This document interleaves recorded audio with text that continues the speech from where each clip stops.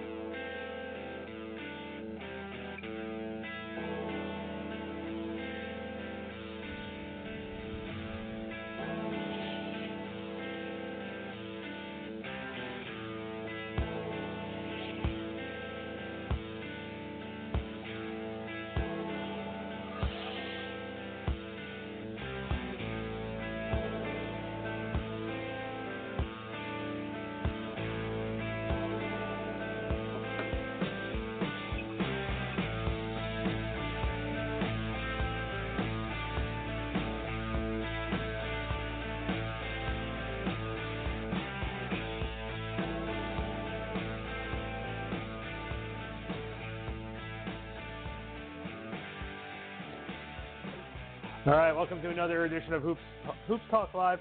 My name is Randy Zelia, along with the man behind the pen, behind the microphone, behind the keyboard, behind the force, and behind the emperor. That's right, his name is Bill Ingram. Bill, good afternoon. Happy Thursday to you, my friend. I always think I'm getting ready to watch House MD when our theme comes on, because the first part, granted every song is using chord progressions from other songs, but I always think, oh, House. Oh, wait, no, it's not House. Well, it's AC/DC. It tells bells. You got to love it. And I think sometimes when you I NBA... never was an AC/DC, that kind of the harder rock stuff I was never into. So that's why I don't know that. I think of House. I always laugh when people ask me about why I like that song so much. I'm like, because sometimes when you work in this industry, it does feel like hell's bells. So, yeah. You know, with like when the people with the Boston Celtics yeah. think that you're an international entity when you talk about going to media day. All right, you went there, so we might as well go. Okay, before we get started with today's topic, and by the way, hello, Bill. It's always nice to have you with us. You can. We'll give all the social media stuff out in a second. Let's give a quick background. So, Bill has graciously come aboard with Back Sports Page and helped us grow in a very short period of time. And we are looking to send one of our writers over to the Boston Celtics Media Day. And when that happened, they responded back and said, well, you're going to have to talk to our international correspondent. And I'm like, we're not international. I'm looking at Bill saying, that doesn't make any sense. She's like, I'm pretty sure she's just really, really, really busy. And maybe confuse us with someone else. And that's pretty much what happened. But, Bill was like, apparently we're the international crew now. But once I emailed the Celtics, Heather, and then she was like, oh, Bill, no, I'm sorry. Yes, you guys are fine. Yes, no problem. Send whoever you want. Just send it here.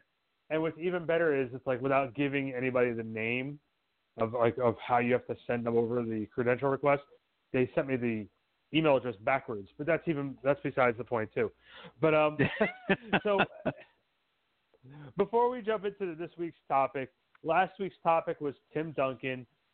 Bill, what kind of feedback did you get when we spoke about the big fundamental Tim Duncan? Very typically, my Spurs following were all just elated because there's no question, everybody in San Antonio knows Tim Duncan. I had a few people say, really, the greatest power forward of all time? I was like, yes. I know you didn't watch him, you're not from San Antonio. Nobody else watched him. He didn't talk to anybody. Nobody understood who he was. But if you were in San Antonio, you understand why. Tim, I didn't get any of the Spurs people that I tweeted out to, I didn't get one person going, really? Tim Duncan, greatest power forward of all time? They were all like, oh, yeah, finally somebody recognized. So, yes, Tim Duncan. The general feedback I got was they liked the way we handled it as we were going over some different situations with him. And the general feedback also that I've got just about the show is they like that we're taking people down memory lane and even educating a lot of the fan base about that time frame of the NBA where we were jumping to. Tim Duncan's career, lasted a very long time, and so a lot of people only saw the tail end of Duncan's career and didn't know about the fact that he was, wanted to be a swimmer, and that fell apart. So he settled for basketball. Settled for being the best player in the history. Yeah. Well, it's not by accident. A lot of people didn't know it. So it's very good. By the way, if anyone wants to listen to archives of the show, they can go to backsportspage.com and go to Hoops Talk. Our previous episodes about Clyde Drexler, the NBA All-Star Weekend 2000, and Tim Duncan. And then this week's topic is one that I've been pushing Bill on for the last couple of weeks, just because it's, after we looked at it a little bit, like, yeah, this is a pretty crazy topic. But the 1996 NBA Draft. And let's give a little bit of a background here about the NBA Draft, how it's changed over the years. The NBA Draft used to be... I do want to say one thing, Randy, before we get too far from it. Getting into the history and the perspective of the NBA and how it got to where it is what interests me about the process that we're going through.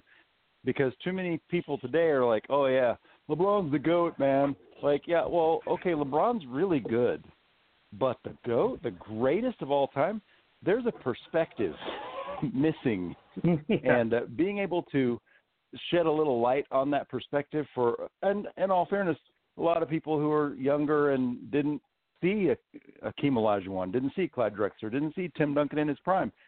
That's something that interests me, is making sure that people remember where the league came from to get to where it is now.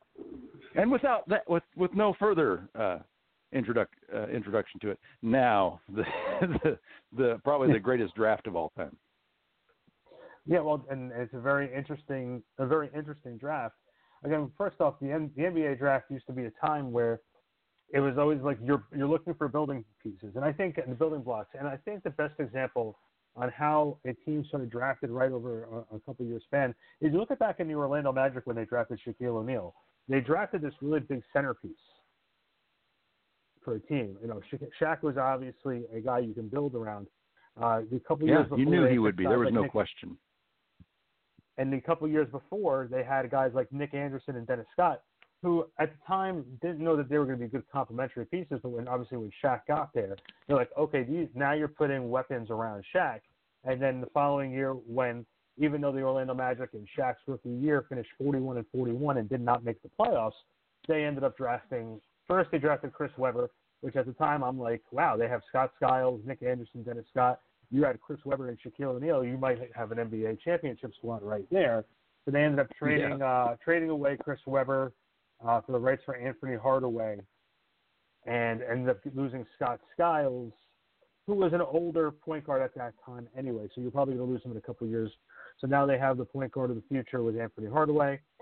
The draft is always one of those things where if you're a good team, it's finding little pieces to help get you over the hump. The bad team is looking for that marquee player that's going to take you out of that lottery category and put you in as a contender. And I think that's what's missing now. The NBA draft, at the last senior that was taken in the top 5 of the NBA draft, was back in 2006. That's how much guys or teams are now looking for potential instead of players that are going to help them right then and there. So, because usually if you have 4 years of college in you, you're going to have more of an education of the game, which can help. Now coaches are not only responsible for winning games to keep their jobs and go make deep playoff runs to keep their jobs, but now they're given the task of having to educate the game to the 19-year-olds who were entering the league, because when they were in high school and playing in their AAU leagues, the ball was just rolled out for them and said, go play. So that's where I was going with all that. Yeah, no, completely. So let's the 1995 draft, the year before, it was a very interesting class. You had Joe Smith, Antonio McDyess, Jerry Stackhouse, Rasheed Wallace, and Kevin Garnett as the first 5 picks in the 1995 draft, which took place in Toronto Skydome. The 96 draft, which we're talking about, took place back on June 26, 1996, in East Rutherford, New Jersey, right down the street from me. Broadcasted live on TNT. Just to give some people a little bit of background here on the order, the Philadelphia 76ers has the right to win the lottery. Toronto was number 2, Vancouver was 3, and Milwaukee and Minnesota were 4 and 5 respectively, and Boston number 6, the Clippers 7, the Nets 8, Dallas 9, and the Pacers 10 to round out the top 10. So you and I discussed on how we were going to discuss this a little bit, and a lot of picks to go through, but let's start. The number 1 pick in the draft, I should have David Stern audio clip here, with the first pick in the 96 draft. The Philadelphia Sixers presents from Allen Iverson from Georgetown University. Now, Allen Iverson is a very, we can do a whole show on Allen Iverson. Totally. Because he's had There's a lot of stuff I can't tell you that I know about Allen Iverson. There's some history that's just best left, buried. Left alone. Yeah, well, we're not. Well, obviously we don't want to bury guys, but like Allen Iverson has always been through the face of controversy, even when he was at the top of his game. Allen Iverson still was, like, since he entered the league, and they always show him during his rookie season doing that crossover on Michael. You know, I've always been one of those guys. Wasn't he labeled the Jordan stopper? Was he the one that a lot of people were labeled the Jordan stopper over a period of time? But wasn't Allen Iverson one of the guys that carried that label briefly? He carried a lot of labels. He carried a lot of labels. I think the problem with Allen Iverson was not only the fact that he played in Philadelphia. He grew up in Hampton, Virginia. He was only 6 feet tall, 165 pounds. Played in Georgetown. Obviously, his early problems that he had while he was in college, it's self-explanatory. You don't have to go over all of that. Back in '93, he was involved in a lot of different altercations at a bowling alley in Virginia. Got in trouble, and then he was able to play in Georgetown, and then came across to the NBA, and he scored 37 points in that memorable crossover on Michael Jordan. He broke Will Chamberlain's rookie record at 3 straight games with at least 40 points. Doing so in 5 straight games, including a 50-point effort against Cleveland. During his rookie year, he won the Rookie of the Year that year. What was your Plus, take? that guy could take a beating, man. He was so small, and he got hammered, and he just was. I mean, you couldn't keep him down. He just jumped back up, kept going, and I think it's part of that tough upbringing, as you alluded to briefly, that it was very hard to get Iverson down. He just was extremely resilient, extremely tough, and for his size, I mean, it's unbelievable. 6 foot in elevator shoes, and the guy just took a pounding and kept going like nothing happened. Well, you were covering the league at this point in time. What was the perception of Allen Iverson coming into the league? Well, you look at Iverson, and there's even with the incredible, as we're going to dig in a little bit, the incredible first and even second round picks that happened in the 96 draft, there's only one player that you could really say maybe should have been number 1 over Iverson. It's an inarguable pick because the only player that you could say, hands down, no doubt, should have gone above Allen Iverson is Kobe, but he didn't go until the 13th pick. He was coming out of high school. No one had any clue what kind of player he was going to be. The Charlotte Hornets told him famously that they just didn't have a role for him, so they traded him to the Lakers for Vlade Divac. Kobe took that personally. I think it made him a tougher player, made him play harder. But, I mean, take that aside, you can't make a complete argument and say Allen Iverson should not have been the number one pick. He was a franchise player for one of the best teams in the Eastern Conference for years, and was an incredibly exciting player to watch, despite the background noise that went on in his background. When he was on the court, he was something to see. He was a Hall of Famer. I got to cover the NBA more towards Allen's decline, and I remember seeing him in East Rutherford, New Jersey, during his last season in the league, and just watching him sit there in the locker room, openly admit to reporters that he just doesn't feel like he has it anymore. That's like the telling point of an athlete. And like he was, he had gotten, like you said, he had pound for pound, he was taking a beating for all those seasons. Hall of Famer, no doubt. One of the guys who helped carry the league. I know Gary Ade, who hosts the NBA show, always makes fun of me when I make that bridge comment between Jordan and LeBron. Certain guys helped carry the league for that bridge, because nobody knew that LeBron was going to be able to carry the league. But it felt like when LeBron entered the league, that was your new placeholder, because he was on the Eastern Conference. All eyes were going to be on him.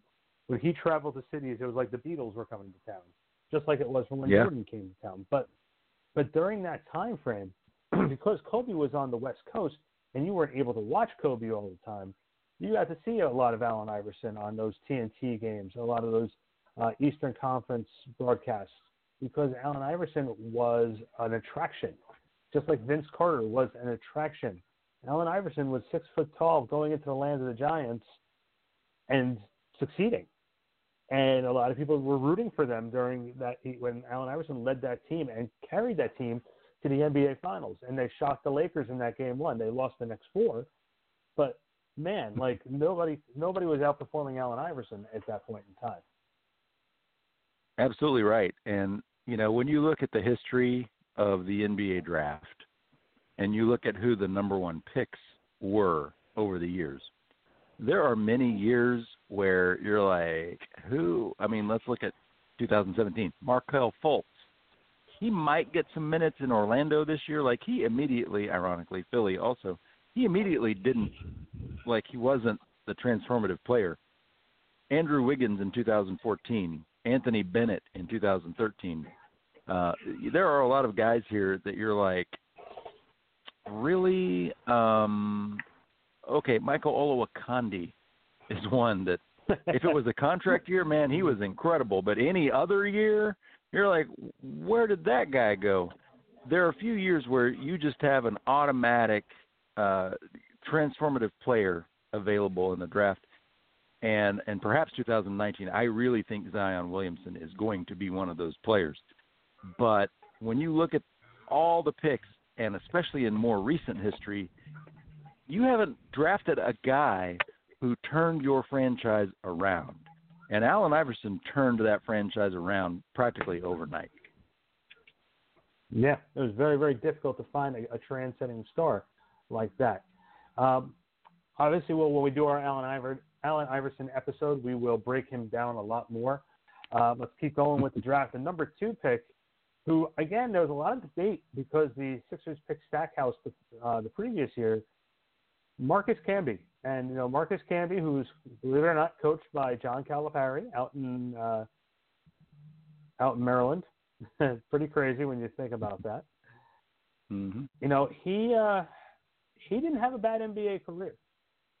Picked second. Well, he played 17 years.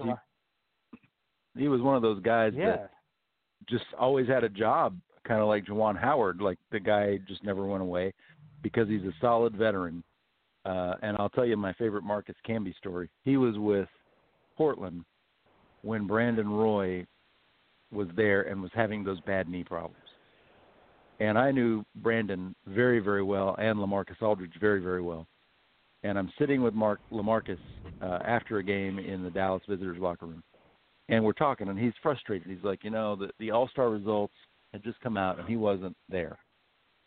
And I said, LaMarcus, let me tell you something.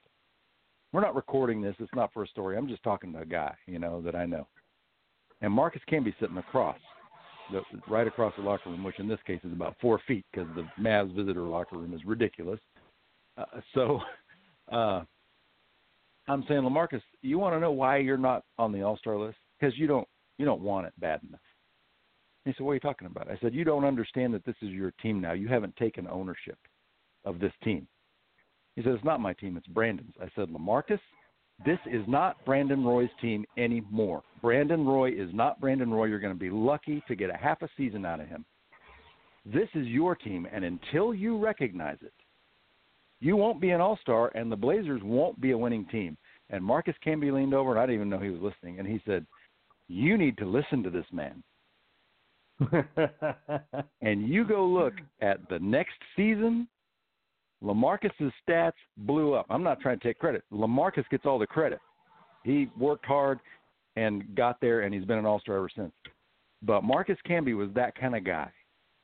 He was, even when, I mean, he's a great player in his prime, a great player. Toronto had some good teams. He was great with Stackhouse. It was a great pairing. But even when his game declined, you still wanted Marcus Camby on your team because that's the kind of thing young players need to hear. And he knew it, and he knew when to say something, what to say. And those kind of guys are rare. And when you find one, they're in the league for 20 years. Yeah, like you look at it, he drafted by Toronto in '96. He was there till 1998. Then he went over to the New York Knicks, played there with the NBA into the NBA Finals. Was there till 2002. Went over and in a deal to the Denver Nuggets and played there for 6 seasons with Carmelo Anthony. Poor guy. Went to the Los Angeles. Had a hard time getting the ball. Yeah. Didn't see the ball. Gave it to Carmelo. Never saw it again. We'll talk about Carmelo during our Carmelo episode and then also the 03 draft. Then he did 2 years with the Clippers. Another 2 years with the Blazers. He spent the season with the Houston Rockets. Went back to the New York Knicks in 2012-2013 season. And that was pretty much a wrap at that point.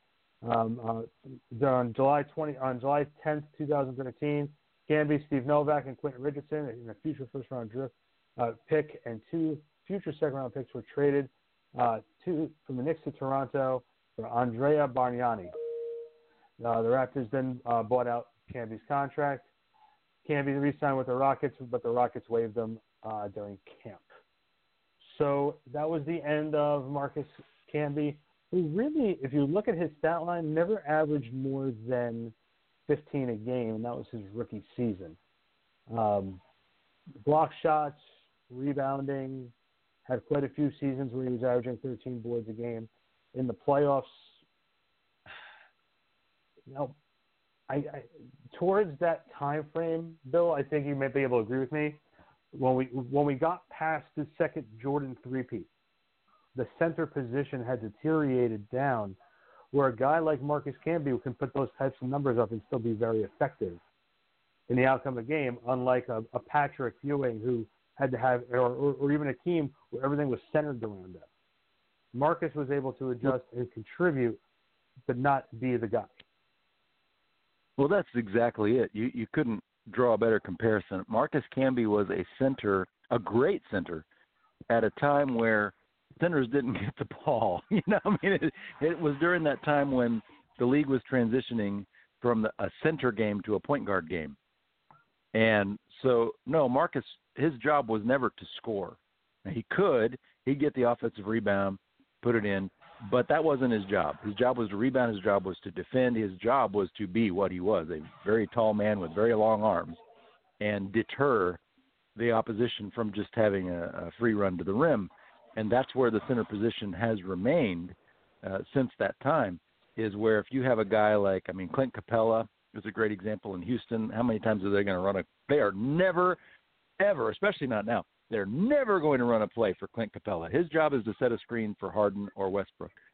You look at Willie Cauley-Stein in Golden State. They're not going to run. How many times are they going to give him the ball and say, go create something? That is not going to happen. His job is to rebound, missed threes, and put them home, and that's it.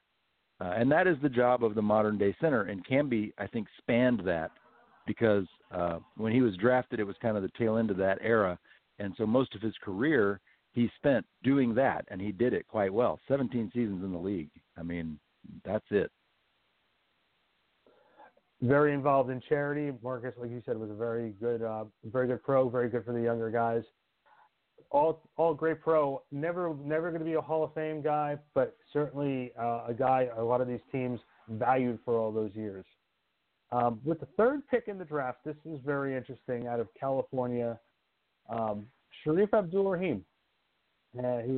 Came out after his freshman year, and it was very, I don't know. He is one of those guys. He reminds me a lot of. I'm trying to get the right comparison. He always reminds you of maybe like a Kevin Willis when he was in Atlanta. That you look up on the scoreboard and you saw that he had like 20, 25 points. You don't even remember really how he got those 25 points. You know, I hate to say it like that, but it was really the truth. Like, he was a 20-plus per game guy for a lot of his career. You know, you look at it, his rookie year in Vancouver, 18 a game, 22 a game, 23 a game, 20 a game, 20 a game. He was great in Vancouver. Yeah. He put up all-star numbers in Vancouver. He really did. And then he was consistent in Atlanta, too, 21, 19, 20. And then he moved over to Portland. Now, you were covering the league at that point. He came in the league. What was your general reaction to a guy like Sharif when he came to the league, especially since he was in Canada in that first part? So a lot of people didn't get to watch him as much. Yeah, no, for sure. The thing about Sharif Abdul-Rahim is I did a column one time for Swish Magazine called The NBA's Most Wanted. And we looked at guys who had been traded a whole bunch of times. They played for a whole bunch of teams. And they were never like star players. They were always like, every team needs someone like Sharif Abdul-Rahim. And I think while he started his career more as a second, maybe sometimes even a first option, over the bulk of his career, you talk about he played for Vancouver, Atlanta, Portland, Sacramento. He gave you a skill set that every team needs. And so he'd be involved in deals, and teams wanted him because it was like, well, we need somebody that is a capable scorer, that can rebound, and that he's one of just all-around guys. I liken him to Jerome Kersey. I liken him to Draymond Green with offense. Who knows, Draymond Green in a situation where they ask him to score, that's not his job. But he was a guy who would do everything, also, like Camby, tremendous locker room presence. That's why he's still in the league as an assistant coach and probably will be a head coach one day or front office guy. Very good head on his shoulders, understood many dynamics of the game besides just playing. And I think that's teams got that. When you got Sharif Abdul-Rahim, you got an extremely valuable piece of your team who wasn't the star, wasn't the go-to guy, but made the go-to guy's job easier. On June 27, 2001, the Atlanta Hawks reached an agreement to acquire Abdul-Rahim and the 27th overall pick in the 2001 NBA draft from Vancouver in exchange for Brevin Knight, Lorenzen Wright, and Pau Gasol, the third overall pick in the 2001 NBA draft. Abdul-Rahim's return to his hometown and expected partnership with sophomore Jason Terry provided a significant amount of buzz around the league. When he made that move over to Atlanta, it was definitely one of interest. I'll tell you that much right now. They finished 33 and 49, but his performance, including he scored 50 points in the game. You know, it's a rare club in that, especially at that point in the NBA, being able to contribute and have that type of game. He was a special player for them at that point in time. He was, and again, there's not a pick in this draft outside of Kobe, I don't think, where you go, clearly that was not a good pick. That was a great pick. Third pick overall. If you could give me Sharif Abdul-Rahim in next summer's NBA draft, if he's on the board at number 3, I take him. There's no question. That's the thing. You want to look back at the pick and go, that was a good pick. And that was a great pick for the Vancouver Grizzlies. He then got traded to Portland. He was sent along with Theo Ratliff and Dan Dickau to the Portland Trailblazers on February 9, 2004, in exchange for Rasheed Wallace and Wesley Person. He didn't really have a great season out there. During the 2005 offseason, this is the part that I remember. You and I think, spoke about this briefly at one point or another. During the 2005 offseason, he was traded via sign-and trade agreement to the New Jersey Nets for a first-round draft pick, which Portland planned to trade to Phoenix for Barbosa. But then on August 4th, through a news conference, it was planned to announce the postponement of his arrival. It was revealed that he had failed the required physical due to scar tissue found in his knee. The trade was put on hold pending a second opinion from other medical sources. Then on August 7th, Abdul-Rahim was quoted saying, "I don't feel like I want to be a Net." He felt his knee was a non-issue, claiming that he never missed a game in his entire career because of the knee injury. 2 days later, it was announced that the Nets decided to rescind the trade.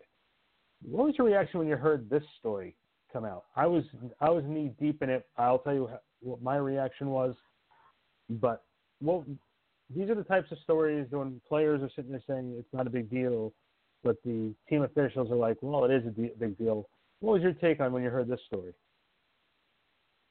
I don't remember that. I mean, I remember him having issues, but anything related to the Eastern Conference at that point, I was not particularly in tune to. But when you hear someone say, and you know, this, there are quite a few, unfortunately, examples of this. When somebody says they don't want to play for a team, maybe he's the reason I started thinking this way. But I'm sorry, some team wants to pay you a hell of a lot of money to play a sport. You then say, thank you, and play as hard as you can play for that team. And I don't care where that team, I don't care if it's, you know, China or Australia. I don't care where it is.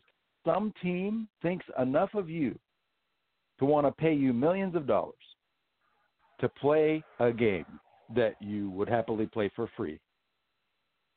Your job is to be like, thank you. I really appreciate it, and I'm going to give you everything I got.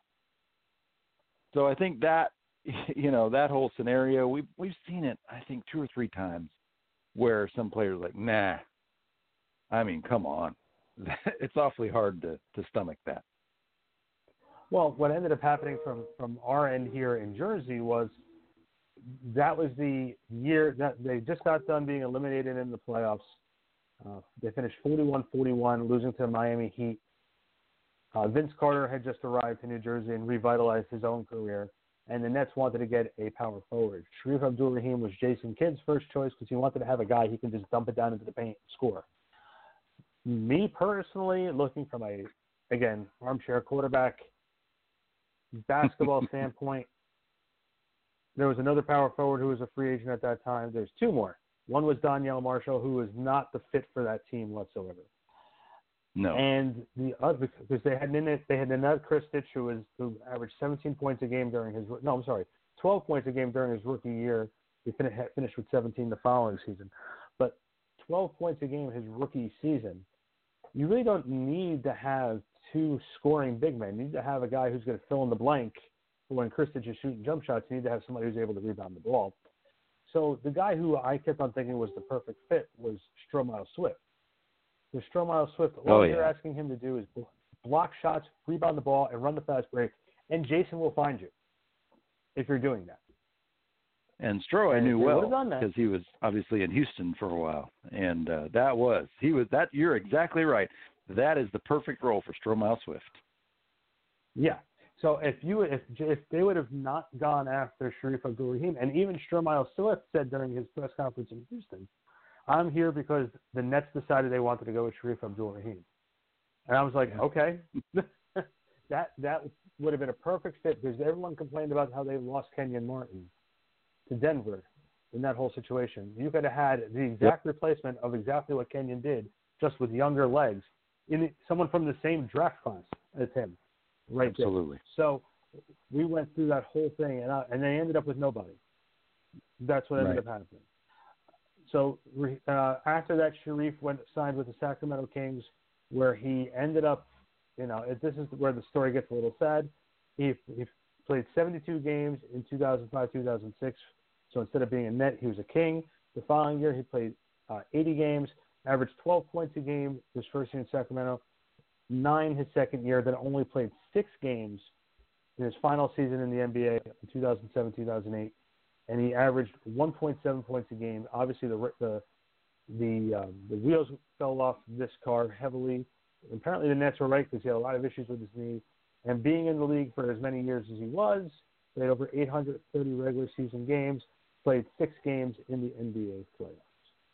So, yeah, that's one of the sadder stories in the league in that sense. But yeah. moving on now to the 4th pick in the draft is a guy who I bet you another guy we can probably do a whole show on negatively is Stephon Marbury. No doubt.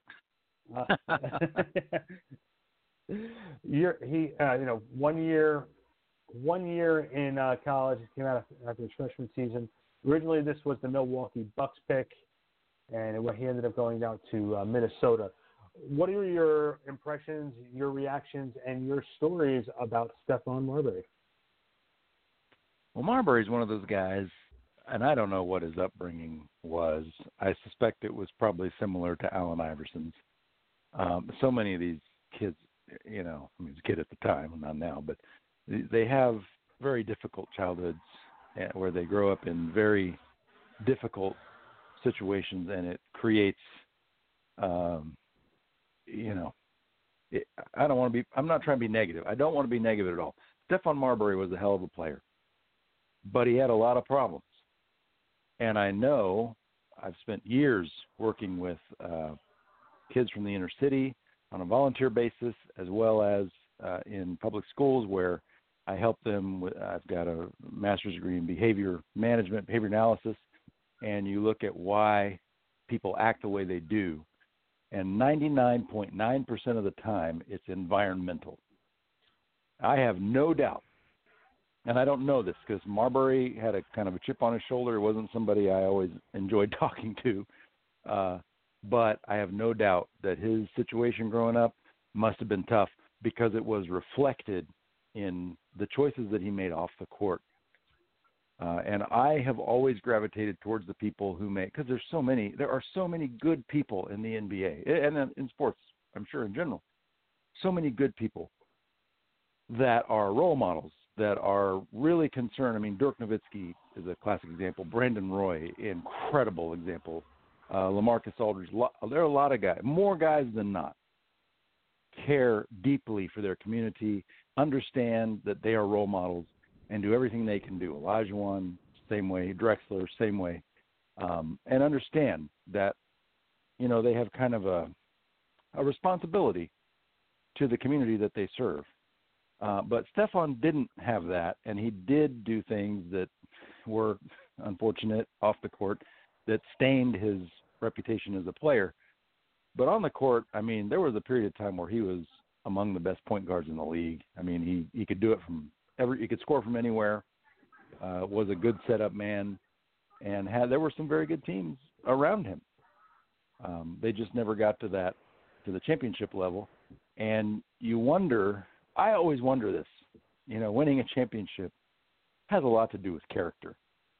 And sometimes I wonder if character also prevents teams that look so good on paper from ever quite getting there when it comes to June. Well, I got to tell you, he had a storied career in the NBA. Started off in Minnesota, where he played with Kevin Garnett. Not Kevin Durant. Sorry about that. Kevin Durant. Kevin Garnett. And David Falk, super agent David Falk, was his agent. Marbury sort of pushed himself out of Minnesota, asked to be closer to home, where he ended up getting traded to the Nets in a 3-way deal. Terrell Brandon, there's a name from the past, gets traded to Minnesota. Yeah. Sam Cassell ends up in Milwaukee, and then he ends up with the Nets, and he makes his first All-Star game, scores a career-high 50 points, and lost against the Lakers. I remember that very well.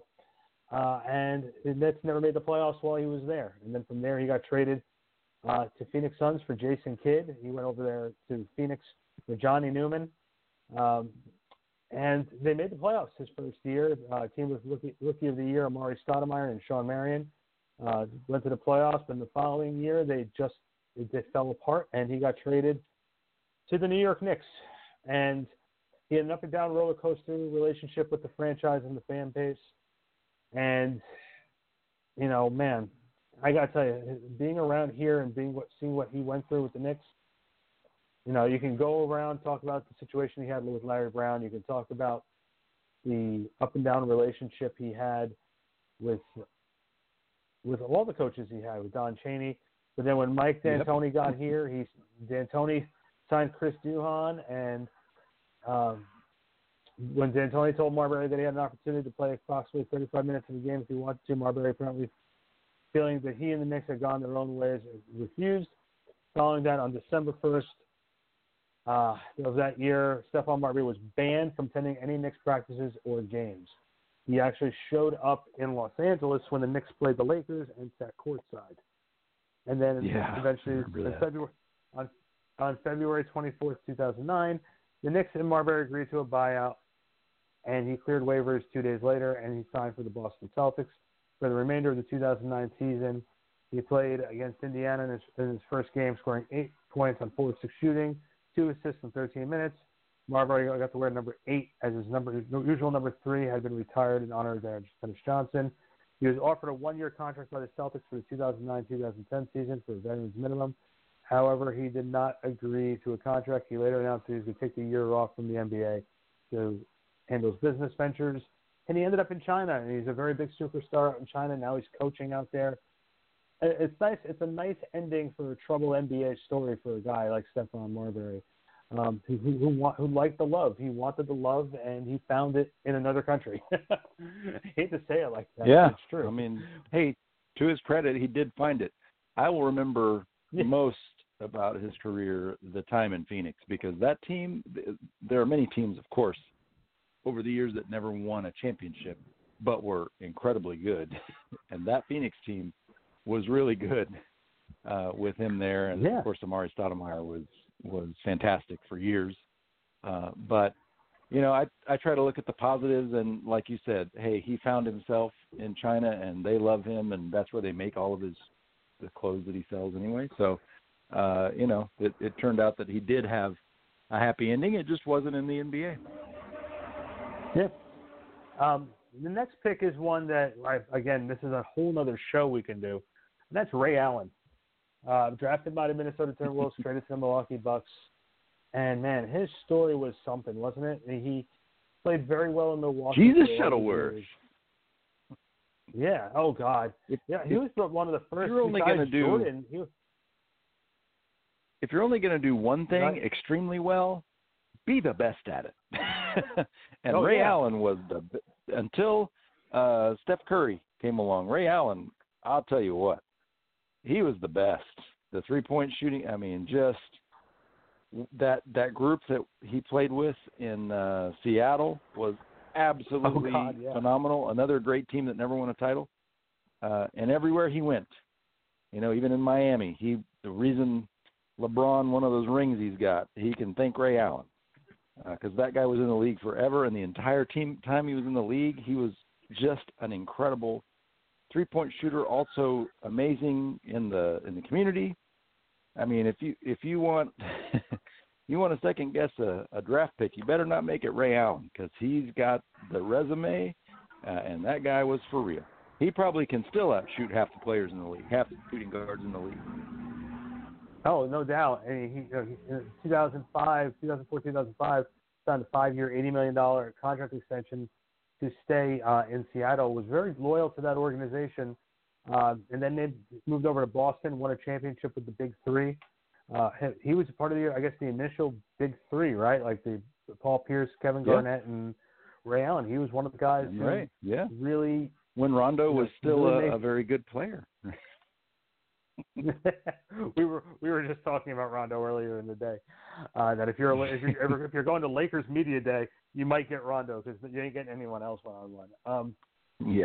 So obviously, I think we'll end up doing a Ray Allen episode, but he signed with Miami. He rejected a 2-year deal from the Celtics, and he went over to Miami, played there for a few years.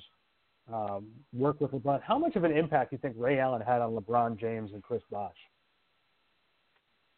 Well, I'll tell you, LeBron had a lot of maturity issues early in the league, and I remember I just avoided him. I mean, I remember one time his rookie year, this was in Orlando. I don't know why I remember that, but I walked in the visitors' locker room, and there's LeBron, and he's just being a horse's ass. I mean, and he's sitting by himself, and he's just his ego was so ridiculous. Granted, Sports Illustrated labeled him the king before he had accomplished anything. So he comes in the league with that expectation. But a couple things happened. Ray Allen I'm sure, Ray Allen and Shane Battier, and Shane told me this. Shane Battier, a very good friend of mine. You had to reel him in and really show LeBron that just being really good is not enough to get a championship. And I know Hakeem Olajuwon was part of that process because I had that conversation with Hakeem about all the guys that were coming to work with him, and he said LeBron came after they lost to Dallas in the finals and said, I don't understand why I'm the best player. I can't win the championship. And Hakeem said, you don't respect the game. And that's why. You're getting powder on everybody. You're all about yourself. You don't respect the game. You don't respect the history, where it came from. And I'm sure, I haven't had that conversation with Ray Allen, but I can tell you absolutely Ray Allen was just as big a part of that maturity process because LeBron desperately needed it, and he did mature in Miami. He went from great talent, not a winner, not a big game winner, to a big game winner during his time in Miami. And it's not a coincidence that Ray Allen was in his ear all the time. Well, he did retire after the 2014 season. LeBron went back to Cleveland, and that was sort of the end. He was thinking about coming back with either the Celtics or the Bucks, about possibly coming in. He ended up opting to retire. He sort of showed up and played at the NBA All-Star Celebrity Game this past year. Of course, in September 2018, he was inducted to the Hall of Fame. And, of course, as we joked around before, he co-starred with Denzel Washington in the Spike Lee film He Got Game. One of the first ones to really get over there in that, to make the crossover from the NBA into film. Jordan did it, but there wasn't a lot of other guys who did not it. Well. He also was no, he's not as well as he did. Not that, and listen, Shaq did it too, but not well. Yeah, well, let's not say that Michael Jordan's performance in Space Jam was Oscar worthy. You know what I mean? And then he also was in Uncle Drew, which came out in 2015. So Ray Allen, a successful career, very involved in the community as well. His son suffers from different illnesses, and he is very, very big with his foundation. So kudos to Ray Allen on that. Some of these guys we're gonna go through because we try to keep these episodes for about an hour. We might go a little over, but we might have to do a part 2 of this for next week or maybe the following week. But we look through the next couple names. Anton Walker had an interesting career in the NBA. Very immature type of player throughout his time, and he was also the subject of ESPN's 30 for 30 broke. Yeah. A man who made that much money has that and much. Broke. He lost. He was one of the guys who sold one of his NBA. He sold his NBA championship rings because he couldn't afford it. Can you imagine? Born from Chicago, went to Kentucky. Played in the league. Played for Boston. Drafted by Boston. Made it to the Eastern Conference Finals in 2002 against the Nets. Eliminated in 2003 in the second round against the Nets. That was his team with Paul Pierce.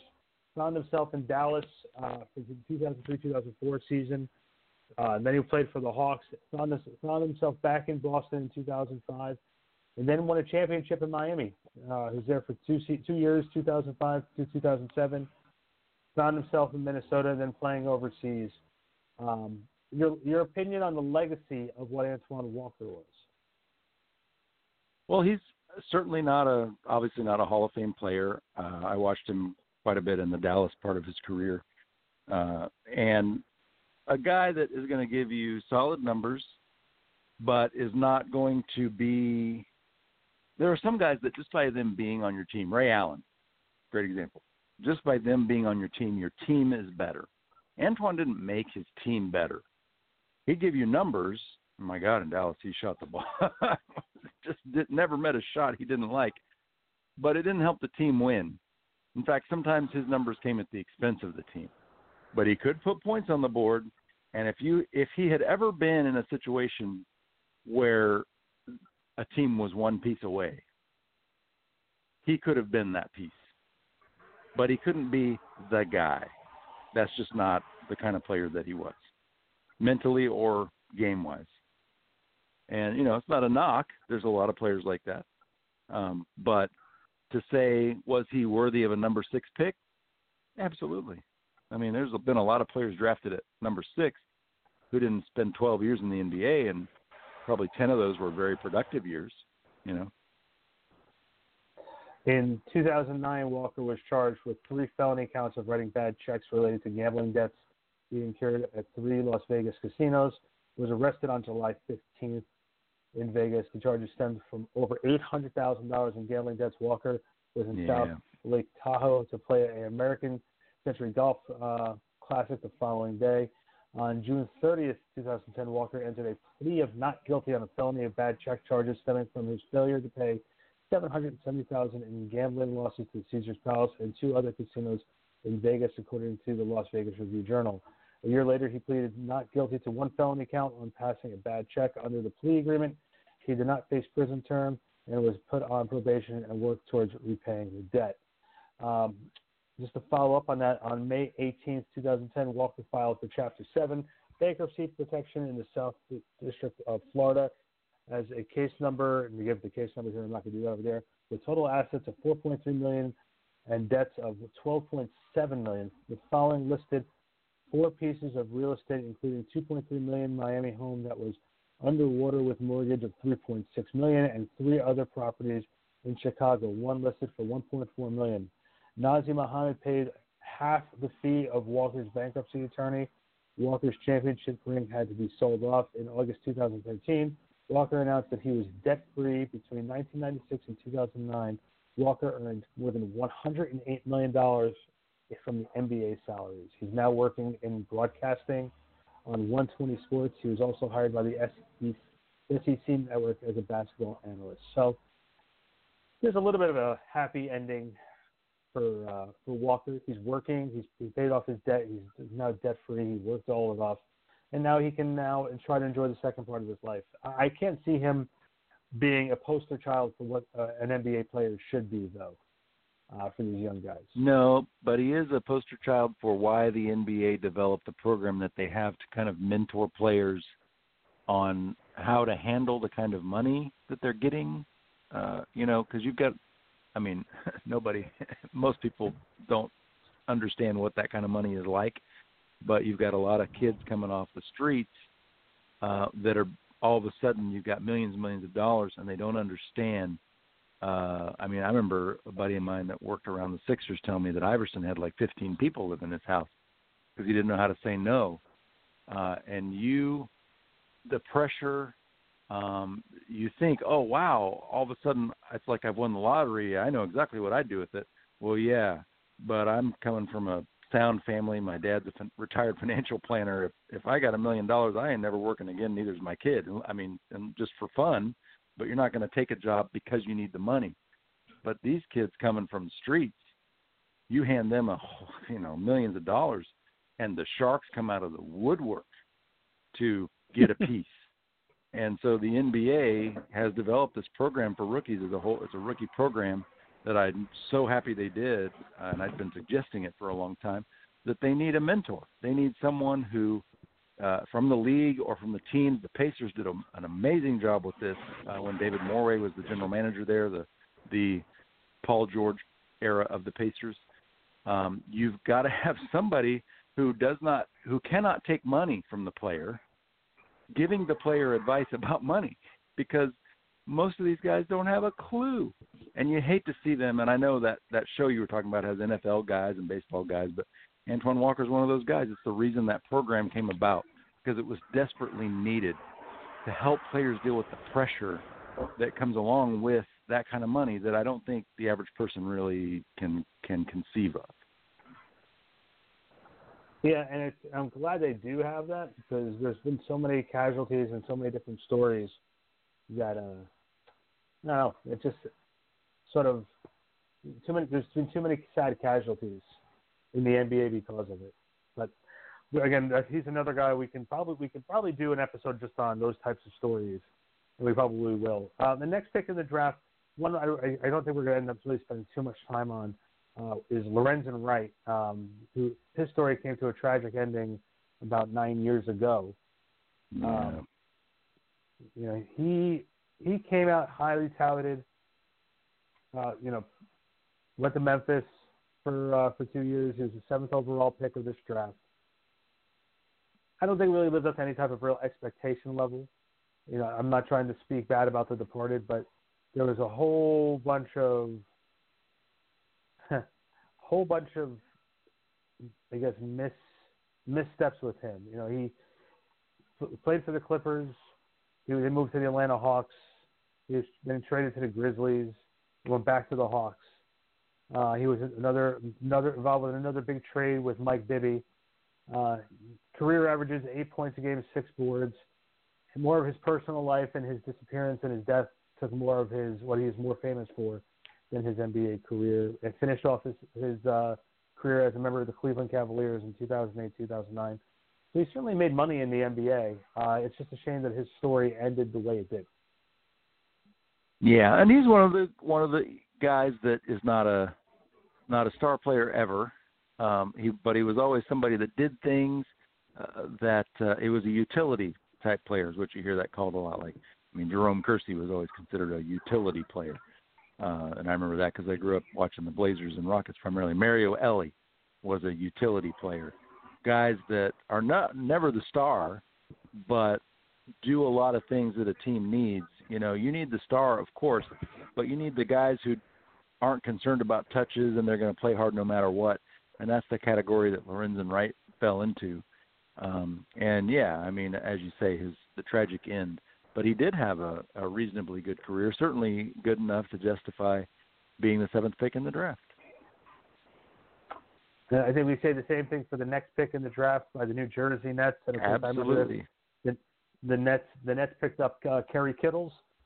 Kerry went through a good rookie season.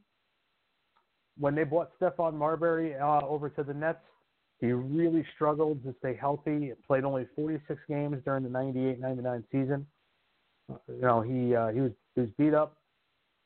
When Jason Kidd came in, it pretty much resurrected his career, but Kerry Kittles was never a guy who's going to give you a lot of points. His second year in the league, when they played the Chicago Bulls in the first round of the playoffs back in 98, he averaged 17 points a game. After that, he really never averaged more than, 13 a game. But he was. Well, Kerry Kittles wasn't a guy that you put the ball in his hands and say, go create offense. That he wasn't that kind of player. But playing next to Jason Kidd, he was certainly, Kidd made a lot of players better, obviously, over the course of his career. But give him the opportunity to play off of Jason Kidd, and, hey, he delivered. And you've got to have those guys. You can put Jason Kidd on a bad team, they won't win. But you put Jason Kidd on a team that has players like Kerry Kittles, and he'll get the most out of them.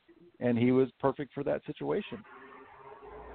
He missed the whole 2000-2001 season with injuries, came back and averaged 13 points a game during the 2001-2002 year when Jason arrived. Played all 82 games, averaged a career 12 points a game in the playoffs. Very reliable player when healthy. Finished his career as a member of the Clippers. Only played 11 games, 6 points a game. Retired due to injuries. Look, I like Kerry. I still see Kerry every once in a while. He's now an assistant coach at Princeton University. Next couple picks, we're going to sort of just glaze over them really because there wasn't a lot going on with them. Samaki Walker was picked by the Dallas Mavericks. You might remember Samaki a little bit more than the rest of us do because I don't remember him at all. I do. I got to know him a little bit. He's with Dallas, but his time in San Antonio was really more. He was great for that system because he's another one of those guys, one of those utility guys. He'll do a lot of rebounding, a great defender, great for a particular system, but not a guy that you plug in just anywhere. He wasn't very effective for Dallas. He was very effective for San Antonio. He ended up having not a long career, though, in this league. He ended up only playing, I think, Well, he had a longer career than I thought he did. He played for Dallas, San Antonio, played for the Lakers, Miami, Washington, Indiana, and pretty much finished up in 2006. And then he played overseas all the way through 2011. Won a championship with the Los Angeles Lakers back in 2002. It's funny, you just never really remember that name too much. But it looks like, it was a very successful career. Next one, another guy who's had a very successful career in the NBA, Eric Dampier. Not for what you think. He played for a very long time in this league. He played for up until 2012 with the Atlanta Hawks, drafted in 1996. What are your memories of Eric Dampier? Well, I got to know Damp quite well because he was obviously in Dallas for a while, and they were very good. He was on a team that had a lot of shooters and a lot of scorers. He was very much like Marcus Camby.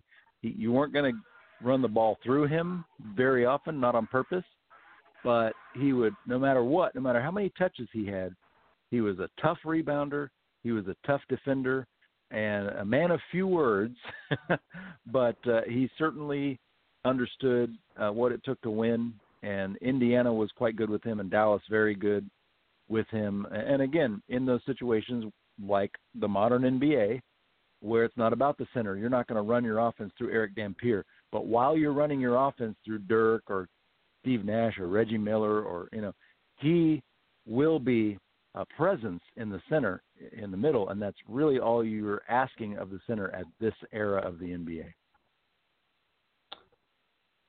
The next pick for the draft was Todd Fuller, selected by the Golden State Warriors. And what was your favorite Todd Fuller moment in the NBA?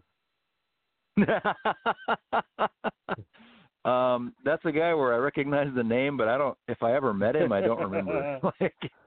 It might be the 3.7 points per game for his career.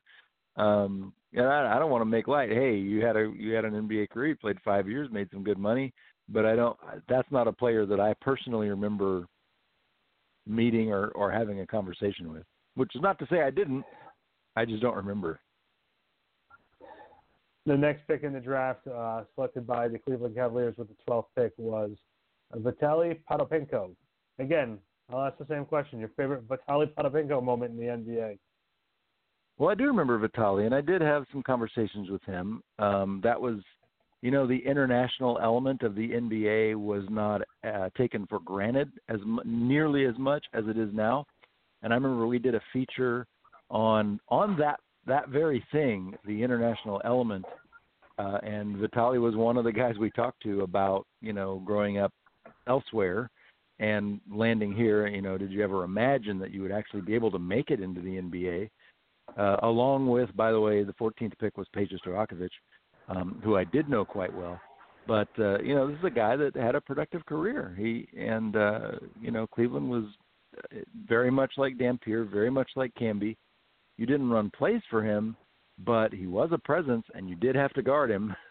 And, he did what was asked of him on when he was in the game.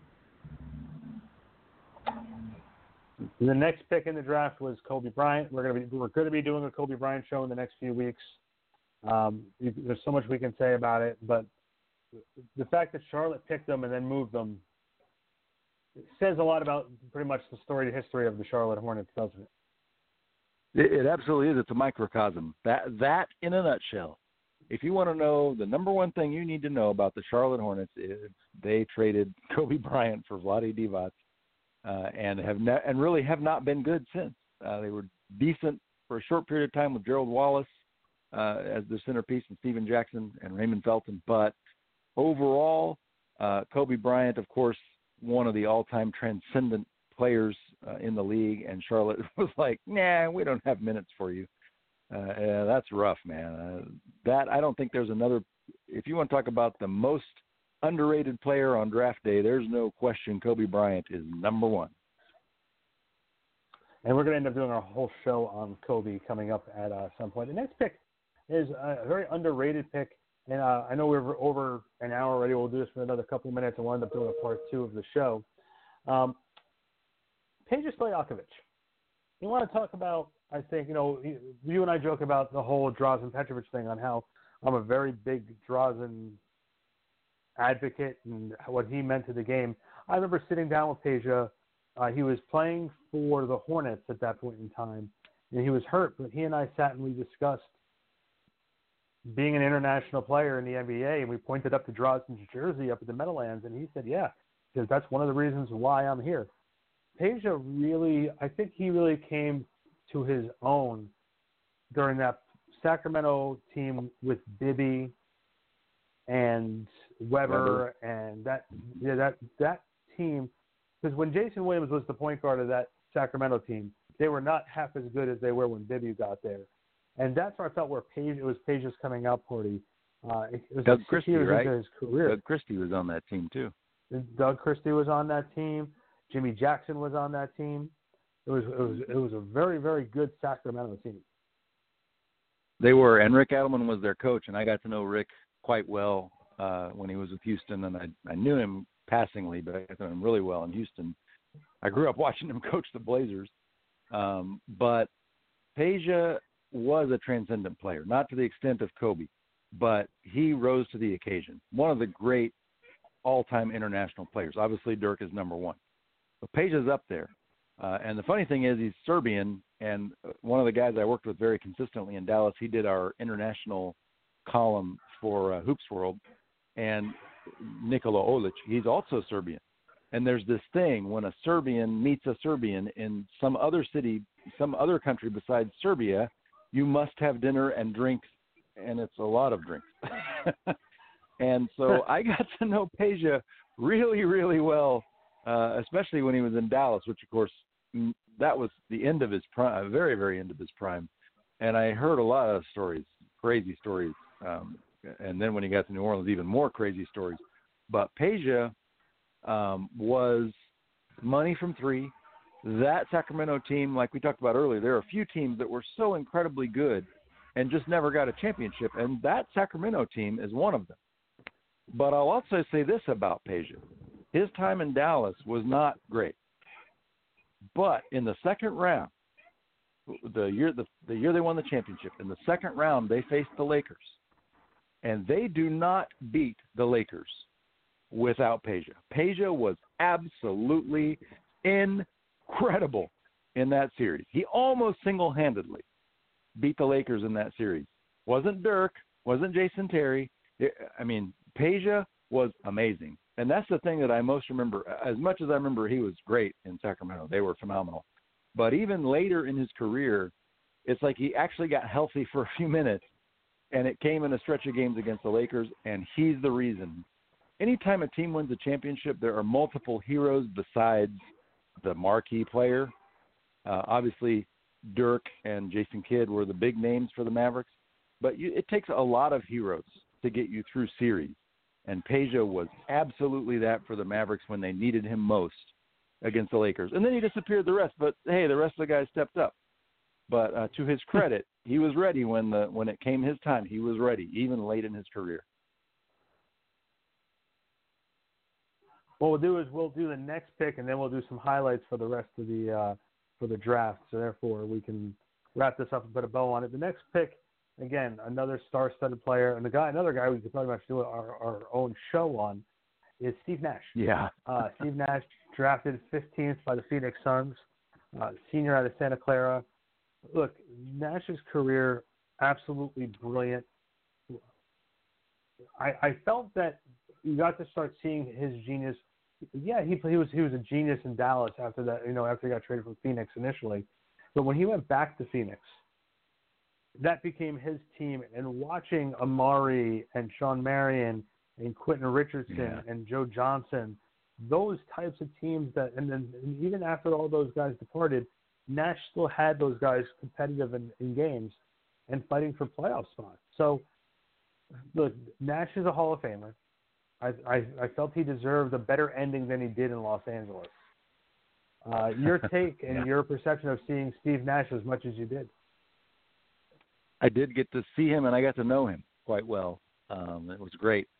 And I'll tell you this, and I've had this conversation with both Steve and Dirk, because they were best friends when they were playing together in Dallas. They were best friends. They partied a lot outside of the arena. and maybe hurt each other's careers early on because of that. They were so busy partying, they weren't as focused on being the best athletes they could be. The best thing that happened to both of them was him moving to Phoenix, because it forced him to become the star of the team, and it forced Dirk to become the star of the team. And I think if that doesn't happen, if they both wind up together in Dallas for over the long haul, neither of them become the players that they became when you separated them. They both stopped partying. They both started, the time they were spending partying, they spent working, especially Dirk. Oh, my God, Dirk, that guy, workaholic. And they both became great spokesmen for the league in both places. And I think that watching Steve Nash mature that way, I remember the night I was in the Mavericks locker room when we found out that Nash he wasn't coming back. He sort of had told Mark Cuban that he was coming back, even though Phoenix offered more money, but Dallas was home, blah, blah, blah. He's going to stay in Dallas. And then he didn't. And it was one of those surreal, like the vacuum, all the air left the locker room, and we were all standing there like, wow, Steve left. Like, he's gone. But it was incredible for both of those players, because neither Dirk nor Steve, they both wanted to defer to each other. They're buddies, best friends, great friends. They want to share the ball. But when that happened, they both became the go-to guy for those two teams, for Phoenix and Dallas. It doesn't happen if he doesn't leave. So I think in the long run, and yeah, Steve didn't get a championship, but wow, he was the MV3, as Sacha Baron Cohen said on those crazy commercials he did. Steve was absolutely phenomenal, and Dirk, of course, the number 6 scorer in all-time history, greatest international player to ever play. They're about to rename a street, Olive Street in Dallas, that runs by American Airlines Center, is about to be renamed Nowitzki Way. As fun as it was watching them play together, watching them play apart defined an era of excellence in the NBA. If you look at the rest of this draft, obviously Jermaine O'Neal we can talk about. He was picked 17th. Tony Delk right after Nash. Tony Delk had a solid NBA career. Obviously Jermaine O'Neal. When it comes to Jermaine O'Neal, I try to think about what his legacy was. He was a great player of Indiana. He was not solid in Portland. He bounced around the league to multiple different teams. I always think when I think of Jermaine O'Neal, I always felt that he was one of those guys. He was never, he wasn't the lead singer of the band, but he was the drummer or the bass player. A very big contributor, but he wasn't the guy. Yeah, and I got to know Jermaine quite well. One of the guys I would go to a game specifically to talk to him, even if it wasn't an interview, just because he was in town or he was in San Antonio. I'd make the trip. I'd drive down to San Antonio just to see Jermaine and just catch up and just talk. Had a really interesting perspective on the league. He was very level-headed. Like you said, never the star player, but I think he was someone that the younger players on the team benefited from being around him. But he also was a guy who would deliver. He wasn't number one. He deliver. Yeah, he delivered, but he just, like I said, when Indiana tried to build that team around him, the team crumbled. Right, and that didn't it's work. A shame. Yeah, and then you look at it, like obviously some more notable names. Walter McCarty had a stellar career in the NBA for a little while. Obviously, Zydrunas Ilgauskas was a mainstay in Cleveland for all those years. Ziggy. Derek Fisher, you can't say enough good things about him. One of the all-time steals at 24 for the Lakers, Derek Fisher. What a career. And now, of course, working with the NBA. Jerome Williams, the Junkyard Dog, had a stellar career in the NBA as well. He was towards the end of the first round. Look at the second round: Osella Harrington, Moochie Norris, Jeff McInnes. Well, guys, this was a pretty deep draft. Randy Livingston. I think we did this. Malik Rose. Yeah, Malik Rose, San Antonio. Oh my God, how long was he in the league for? Yeah, Malik was 13 years. Yeah, like great contributor. You look at it. Ben Davis. How about Ben Davis? The 43rd pick in the draft, Big Ben. How important was he to the Detroit Pistons? Granted, the Magic never found a use for him. You look at this draft. If I had to ask you to rank this draft, where do you put this? Do you look at this as a top 5 all-time draft from top to bottom? Yeah, maybe top 3 because the Olajuwon draft, the Jordan draft, but this might be the number 3 in my book. Do you put the LeBron draft in there? I mean, you get LeBron, but who else was in that draft class? Yeah, Dwayne Wade. You have Chris Bosh. You have Carmelo Anthony. TJ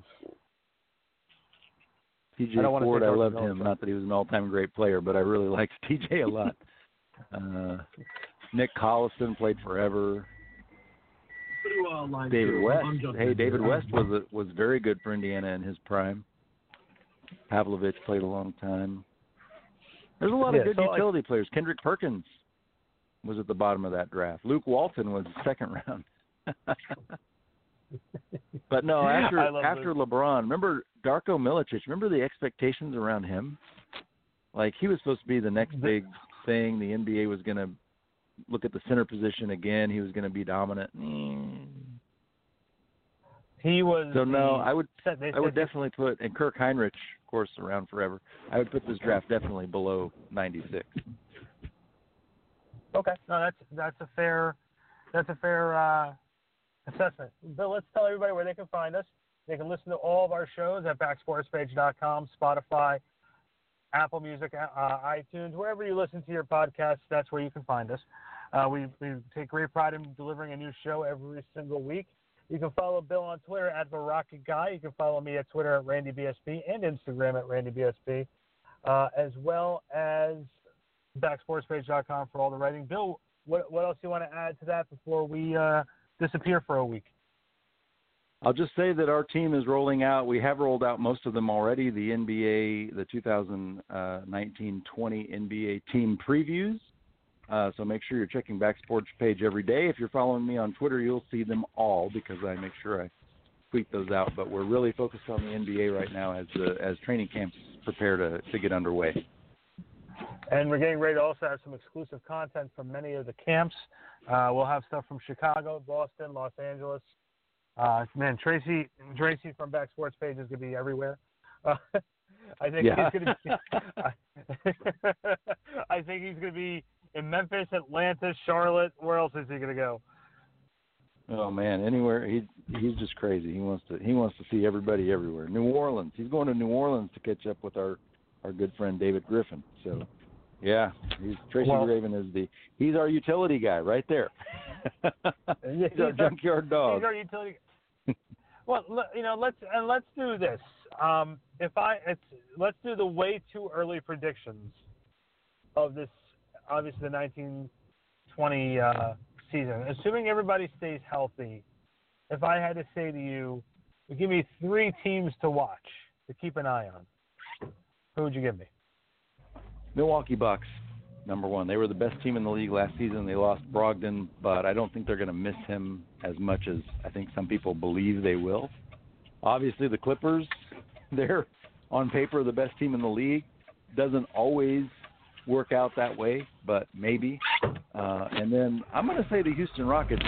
And yes, there's some homerism there, but I am really, really interested to see if Russell Westbrook and James Harden, who have been consistently MVP candidates for the last number of years, can they coexist? Because if they can, the Rockets might win the championship. If they can't, things are going to get really ugly in Houston. My 3 teams I want to keep an eye on, and this is to show you how I'm sort of I like the underneath teams. I want to keep an eye on the Portland Trailblazers. Hassan Whiteside playing with Lillard and McCullough should be very interesting to see that they finally got a guy who can bang bodies and give them some scoring on the inside. It just matters how they use him. I really want to keep an eye on the Los Angeles Clippers. like you just said before, how Kawhi and Paul George play together, and also, and this is the part that a lot of people are really not bringing up, but Kawhi is going to miss games this year. Kawhi's not going to play in a full 82-game season. No. So that's the part. That's the part to me that's going to be very, very, very interesting. And then the third team is, because it's local to me over here, is I'm going to keep an eye on the Brooklyn Nets. How Kyrie plays and see how that whole thing comes together with him basically playing in a role that D'Angelo Russell thrived in last season. I'm very intrigued to see how that plays itself out. I didn't like the move for Kyrie. Yeah, well, the thing is, I didn't really like the move for Kyrie because, and don't get me wrong, I get it. You have to make the move to get Kyrie if you're going to get Kevin Durant.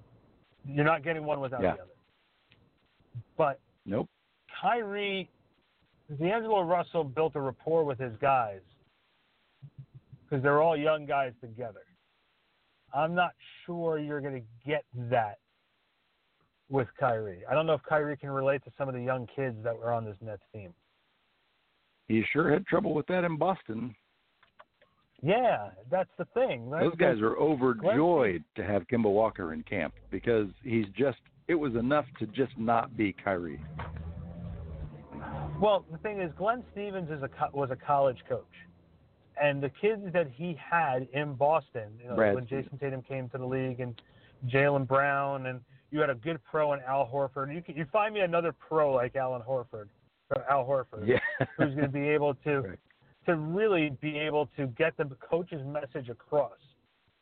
Al Horford was an excellent pro, and you take that. So you have that. You have young kids with a college coach because they technically should have been in college anyway. So with that being said, that team, when Kyrie came back, was not the same team that made it to the Eastern Conference Finals because it stumped the growth of guys like Jaylen Brown and Jason Tatum and, Rozier. All those guys went through wars in the playoffs against Milwaukee and Cleveland, and they didn't get to have those wars because Kyrie was doing his thing when he came back, and it just didn't work.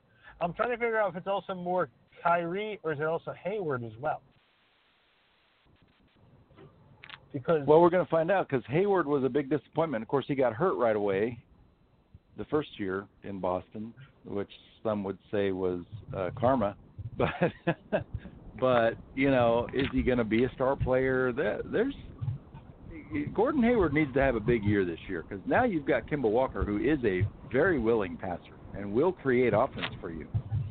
And he's got to prove to me, he's got to prove to the Celtics, but from my opinion, he's got to prove that he was worth what they paid to get him because the Jazz basically felt like, well, we like you, kid, but okay,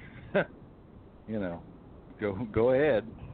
So we're going to have to see Gordon Hayward as one of the players to watch, I think, this year for sure. I know we just went a little longer and started doing an NBA preview of our own.